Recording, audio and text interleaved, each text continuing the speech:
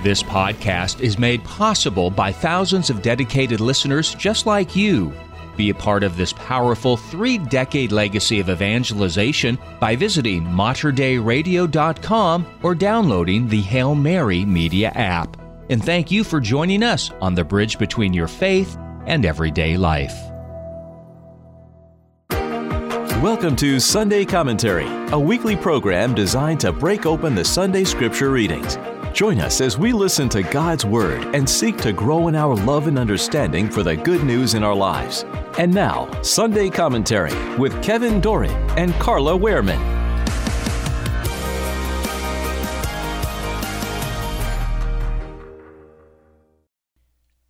The liturgical scripture readings for the third Sunday of Lent. A reading from the book of Exodus. In those days God delivered all these commandments. I, the Lord, am your God, who brought you out of the land of Egypt, that place of slavery. You shall not have other gods besides me. You shall not carve idols for yourselves in the shape of anything in the sky above, or the earth below, or in the waters beneath the earth. You shall not bow down before them or worship them. For I, the Lord your God, am a jealous God, inflicting punishment for their fathers' wickedness on the children of those who hate me, down to the 3rd and 4th generation, but bestowing mercy down to the 1000th generation on the children of those who love me and keep my commandments. You shall not take the name of the Lord your God in vain, for the Lord will not leave unpunished the one who takes his name in vain. Remember to keep holy the Sabbath day. 6 days you may labor and do all your work, but the 7th day is the Sabbath of the Lord your God. No work may be done then either by you or your son or daughter, or your male or female slave, or your beast, or by the alien who lives with you. In 6 days the Lord made the heavens and the earth, the sea and all that is in them, but on the 7th he rested. That is why the Lord has blessed the Sabbath day and made it holy. Honor your father and your mother, that you may have a long life in the land which the Lord your God is giving you. You shall not kill. You shall not commit adultery. You shall not steal. You shall not bear false witness against your neighbor. You shall not covet your neighbor's house. You shall not covet your neighbor's wife, nor his male or female slave, nor his ox or ass, nor anything else that belongs to him. The word of the Lord. Thanks be to God.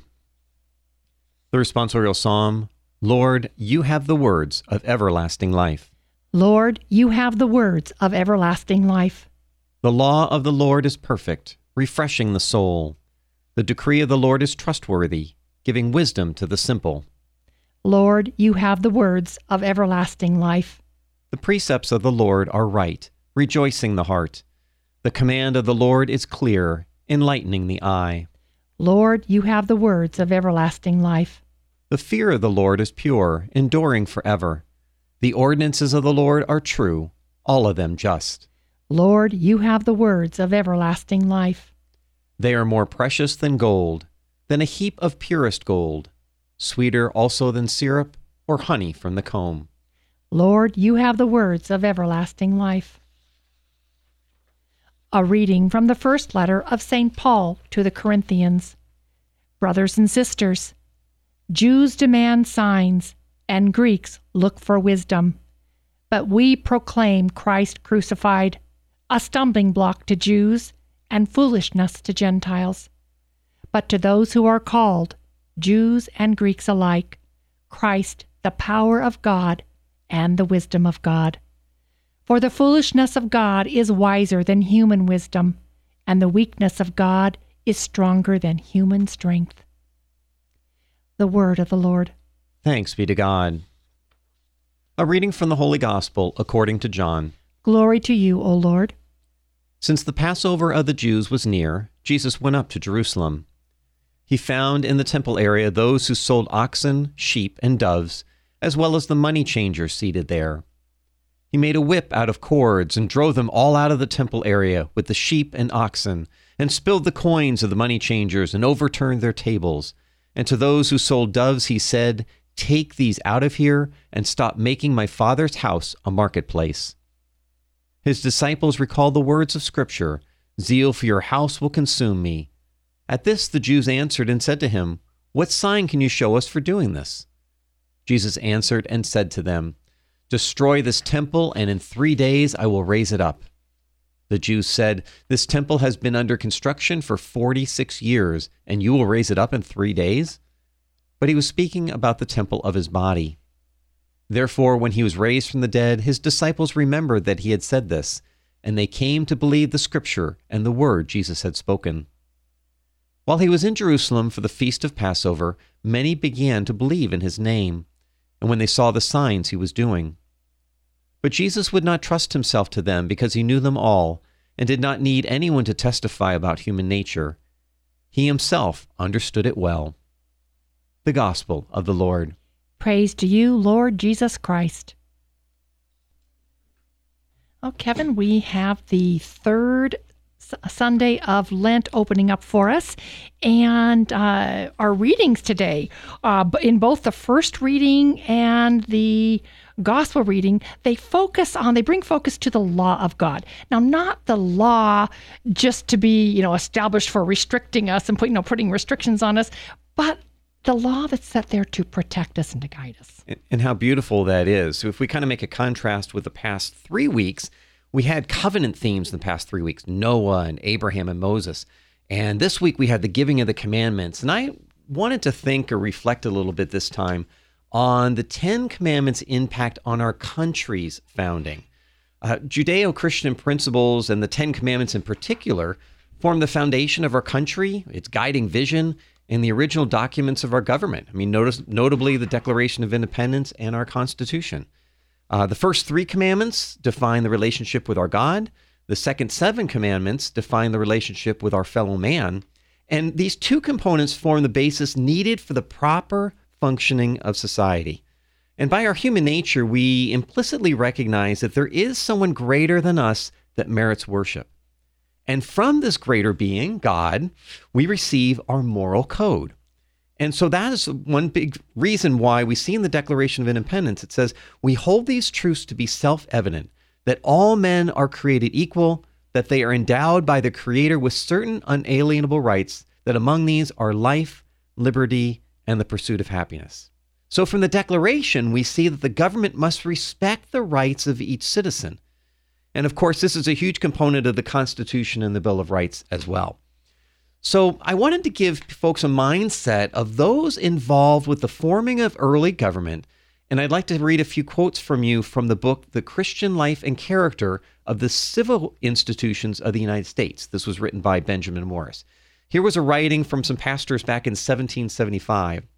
"All laws and regulations were designed to be for the good of the governed, that the object of concentrated power was to protect, not invade, personal liberty, and when it failed to do this and oppressed instead of protected, assailed instead of defending rights, resistance became lawful, nay, obligatory."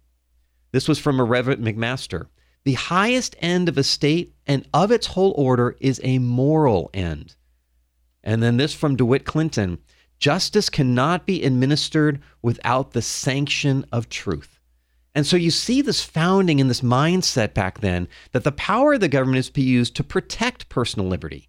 And the 10 Commandments form those guideposts, set the rights and the limits of how our government interacts with society. So we must come back to the 10 Commandments in order to regain the proper functioning of our society, because we've fallen so far away from that and we've seen the discord that comes from that. So indeed, that mindset of the original founding fathers was so ingrained of living those 10 Commandments and protecting personal liberty, and how important that is to regain that. Right, and that was to restrict the outreach of government. That's exactly right. And to protect the people. Right. Exactly. Yeah, That's very exactly good. right. Yeah. Well, also in this reading, that's very good. In this reading, also we also hear about God's promise to bestow mercy even as far as the thousandth generation of the children of those who love him and keep his commandments. So, if you think about this on one level, it's logical. Well, of course, because those who truly love God and to keep his commandments, right, they're going to teach their children to love God and keep the commandments, and they're going to teach their children and so on and so forth. So that just kind of makes sense. But there's so much more to this promise than what it sounds like, just a logical chain of events. God's promise to bestow mercy remains intact even when we mess up, even if there are times in our life that we turn away from him. His promise of mercy remains unchanged. The only thing that changes is us.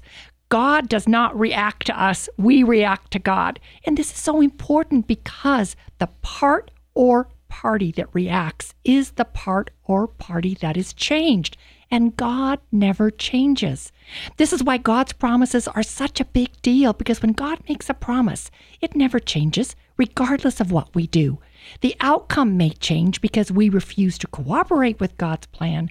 We choose our will over the will of God. Yeah, we really like our will, don't we? We sure do. We see what happens in the world when we follow our will. Yeah, sometimes not so good.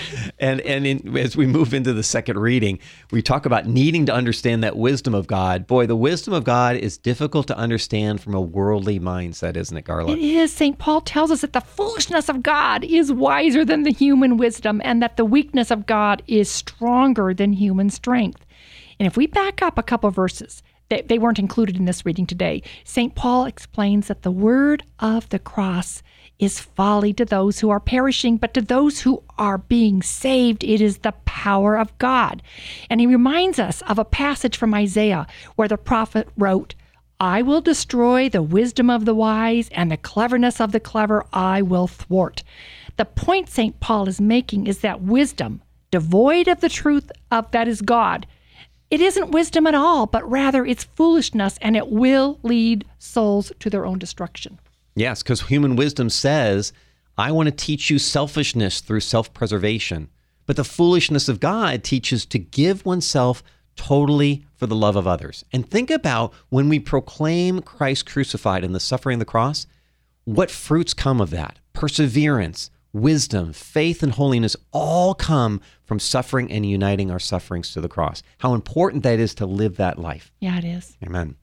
Well, in our gospel today, we see here, normally the temple is the place to encounter God. Well, there was a lot of other things going on in that temple today, wasn't there, Carla? Yeah, there was. And Jesus became outraged with the money changers because they were using that outer area of the temple that was supposed to be a place of prayer and worship, and they were using it as a marketplace.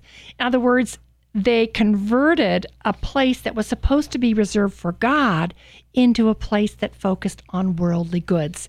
And there are many times in our lives that we're not really so very different from those money changers. We allow other activities, other interests to take the place in our hearts that should belong to God. When we make our worldly desires more important than our desire to serve God, we become like the money changers when we shut God out of our daily lives.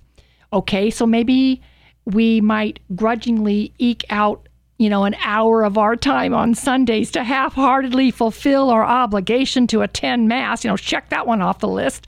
But let's ask ourselves, do we really keep the Lord's days holy as we're commanded to? Or does it feel more like we're just squeezing God into a 1-hour time slot so that we can get on with our day? It's not really a fulfillment of the commandment to keep holy the Lord's day if we look at it that way.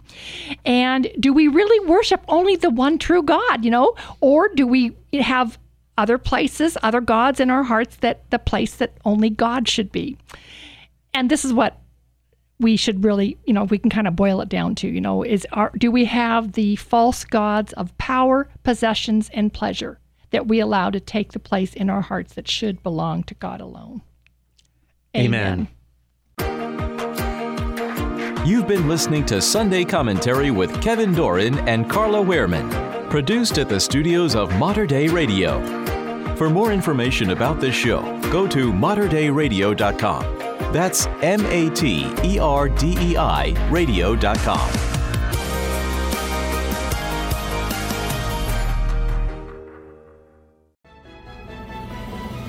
If you enjoyed this podcast, please consider sharing it with a friend.